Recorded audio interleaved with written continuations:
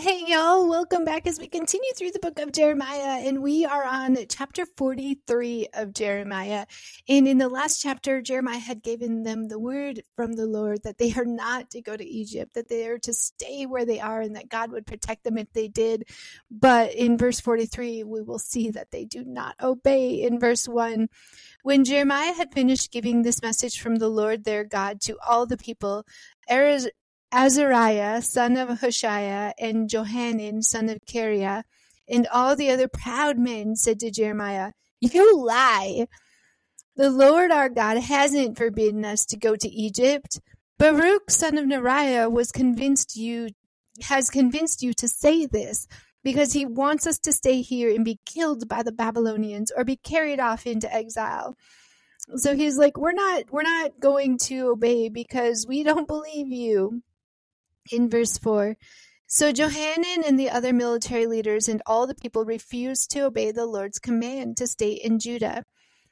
And they don't believe Jeremiah, but everything that God has spoken through Jeremiah has come true. Every single thing that Jeremiah has spoken has come to pass, just as he said it would. And still they doubt and they don't believe, and because they have their mind and heart set on going to Egypt. In verse 5, Johanan and the other leaders took with them all the people who had returned from the nearby countries to which they had fled.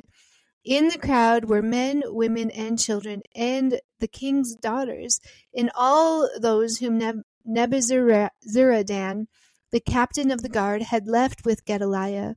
The prophet Jeremiah and Baruch were also included. The people refused to obey the voice of the Lord and went to Egypt, going as far as the city as Taphanes. Then at Taphanes the Lord gave another message to Jeremiah. He said, "While the people of Judah are watching, take some large rocks and bury them under the pavement stones at the entrance of Pharaoh's palace, here in Taphanes. Then say to the people of Judah, 'This is what the Lord of heaven's armies, the God of Israel, says. I will certainly bring my servant Nebuchadnezzar, king of Babylon, here to Egypt. I will set his throne over these stones that I have hidden. He will spread his royal canopy over them. And when he comes, he will destroy the land of Egypt. He will bring death to those destined for death, captivity to those destined for captivity, and war to those destined for war. He will set fire to the temples of Egypt's gods, and he will burn the temples and carry the idols away as plunder. He will pick clean the land of Egypt as a shepherd picks fleas from his coat, and he himself will leave unharmed. He will break down the sacred pillars standing in the temple of the sun in Egypt, and he will burn down the temples of Egypt's gods." So they are determined to go to Egypt, but God is trying to protect them by telling them not to go to Egypt, because if they run to Egypt, they're going to be overtaken with Egypt. They didn't know that God was about to deal with Egypt and deal with the sin of Egypt, and they stubbornly refused to listen again to what God is telling them. And once again, they refuse to walk by faith, and they walk by sight and what they see right now around them without heeding warning of what is to come. And then we have God's answer to both of these chapters. In chapter 44, God shows up and answers. In verse 1, "This is the message Jeremiah received concerning the Judeans living in northern Egypt, in the cities of Migdal, Taphanes, and Memphis, and in southern Egypt as well. This is what the Lord of heaven's armies, the God of Israel, says. You saw the calamity I brought on Jerusalem and all the towns of Judah. They now lie deserted and in ruins.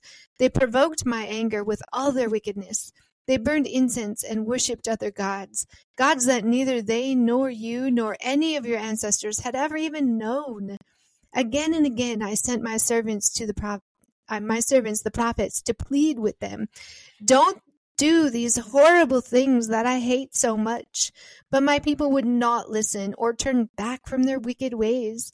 They kept on burning incense to these gods, and so my fury boiled over and fell like fire on the towns of Judah and into the streets of Jerusalem, and they are still a desolate ruin today.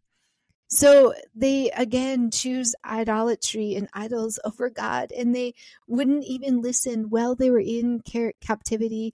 And this is actually going to be Jeremiah's last recorded message to his people that was given in Egypt. And this would have been probably around the year of 580 BC.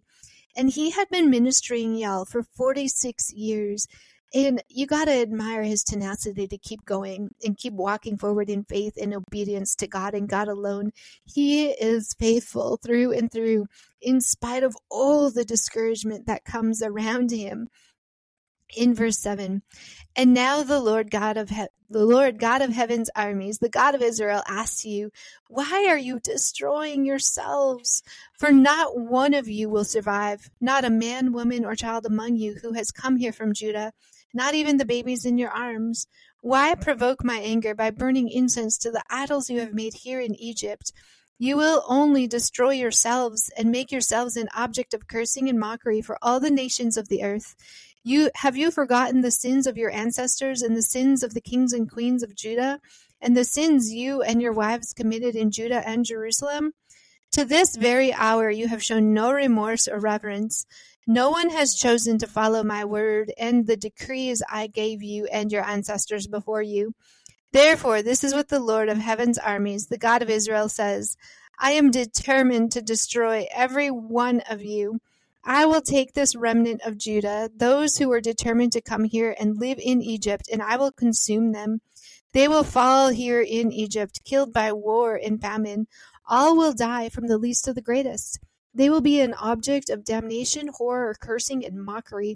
I will punish them in Egypt, just as I punished them in Jerusalem, by war, famine, and disease. Of that remnant who fled to Egypt, hoping someday to return to Judah, there will be no survivors. Even though they long to return home, only a handful will do so. So even in the judgment that is going to come yet again in Egypt, even though they keep running towards judgment, Jeremiah keeps warning them to run and turn to God and stay away from judgment and punishment. But instead, they keep running to it. But in spite of that, God says there is going to be a handful that stands firm in faith, turns and repents to God, and they will be saved. There will be a small remnant, even in this, who refuse to turn to other gods, stay firm in God, and they will be saved. And they keep running back to Egypt, the nation that God delivered them from in the first place. And they refuse to submit. They refuse to turn to God. They refuse to stand in faith and trust him. And it's because of their continual idolatry that he destroyed the land and the city of Jerusalem and the temple, but they still refuse to lay down their idols and trust God. And the future of Jerusalem will rest in the exiles in Babylon, who are going to one day return to the land and carry on the work that God has given them to do. There is a remnant that will be returned, and that's where there is that ray of hope that not all is lost. There are some who stand firm in faith. And with that, we'll continue in verse 15. Then all the women present and all the men who knew that their wives had burned incense to idols, a great crowd of all the Judeans living in northern Egypt and southern Egypt, answered Jeremiah, "We will not listen to your message from the Lord. We will do whatever we want." And how many people say that today, y'all? We're not going to listen to God. We're going to just do what we want. And with that, we'll continue. "We will burn incense and pour out liquid offerings to the Queen of Heaven as much as we like, just as we and our ancestors and our kings and officials have always done in the towns of Judah and in the streets of Jerusalem. For in those days we had plenty to eat, and we were well off and had no troubles. But ever since we quit burning incense to the Queen of Heaven and stopped worshipping her with liquid offerings, we have been in great trouble and have been dying from war and famine." Besides, the women added, "Do you suppose that we were burning incense and pouring out liquid offering to the Queen of Heaven and making cakes marked with her image without our husbands knowing it and helping us? Of course not." So the men have intermarried with the pagan nations around them, and they've brought their false gods with them. And the women made vows to worship their false gods, and their husbands approve and just kind of go with it without any rebuke or any turning or any repenting. They just allow it to happen. In verse 20, Then Jeremiah said to all of them, men and women alike, who had given him that answer, do you think the Lord will not know that you and your ancestors, your kings and officials, and all the people were burning incense to idols in the towns of Judah and in the streets of Jerusalem? It was because the Lord could no longer bear all the disgusting things you were doing that he made your land an object of cursing, a desolate ruin without inhabitants, as it is today. All of these terrible things happened to you because you have burned incense to idols and sinned against the Lord. You have refused to obey him and have not followed his instructions, his decrees, and his laws. Then Jeremiah said to them all, including the women, listen to this message from the Lord, all you citizens of Judah who live in Egypt. This is what the Lord of heaven's armies, the God of Israel, says. You and your wives have said, we will keep our promises to burn incense and pour out liquid offering to the Queen of Heaven. And you have proved by your action that you meant it. So go ahead and carry out your promises and vows to her. So he's saying, look, you are not going to turn from your ways. You insist on doing this. So go ahead. See where it gets you. See what happens. See what God does in this. Go ahead and do what you want because you're not going to change your mind anyways. So he says, go for it. In verse 26, but listen to this message from the Lord, all you Judeans now living in Egypt. I have sworn by my name, my great name, says the Lord, that my name will no longer be spoken by any of the Judeans in the land of Egypt. None of you may invoke my name or use this oath, as surely as the sovereign Lord lives. For I will watch over you to bring you disaster and not good. Everyone from Judah who is now living in Egypt will suffer war and famine until all of you are dead. Only a small number will escape death and return to Judah from Egypt. Then all those who came to Egypt will find out whose words are true, mine or theirs. And this is the proof I give you, says the Lord, that all I have threatened will happen to you and that I will punish you there. This is what the Lord says. I will turn Pharaoh Hophra, king of Egypt, over to his enemies who want to kill him, just as I turned King Zedekiah of Judah over to King Nebuchadnezzar of Babylon. So he's like, go ahead, think what you want, but this is going to happen. This is going to come forth. And when it does, call on your own idols. You're choosing to choose false gods, so let them help you, because I am going to bring forth punishment and judgment, and it is coming forth. And in verse 41 of 45, the prophet Jeremiah gave a message to Baruch, son of Neriah, in the 4th year of the reign of Jehoiakim, son of Josiah, after Baruch had written down everything that Jeremiah had dictated to him.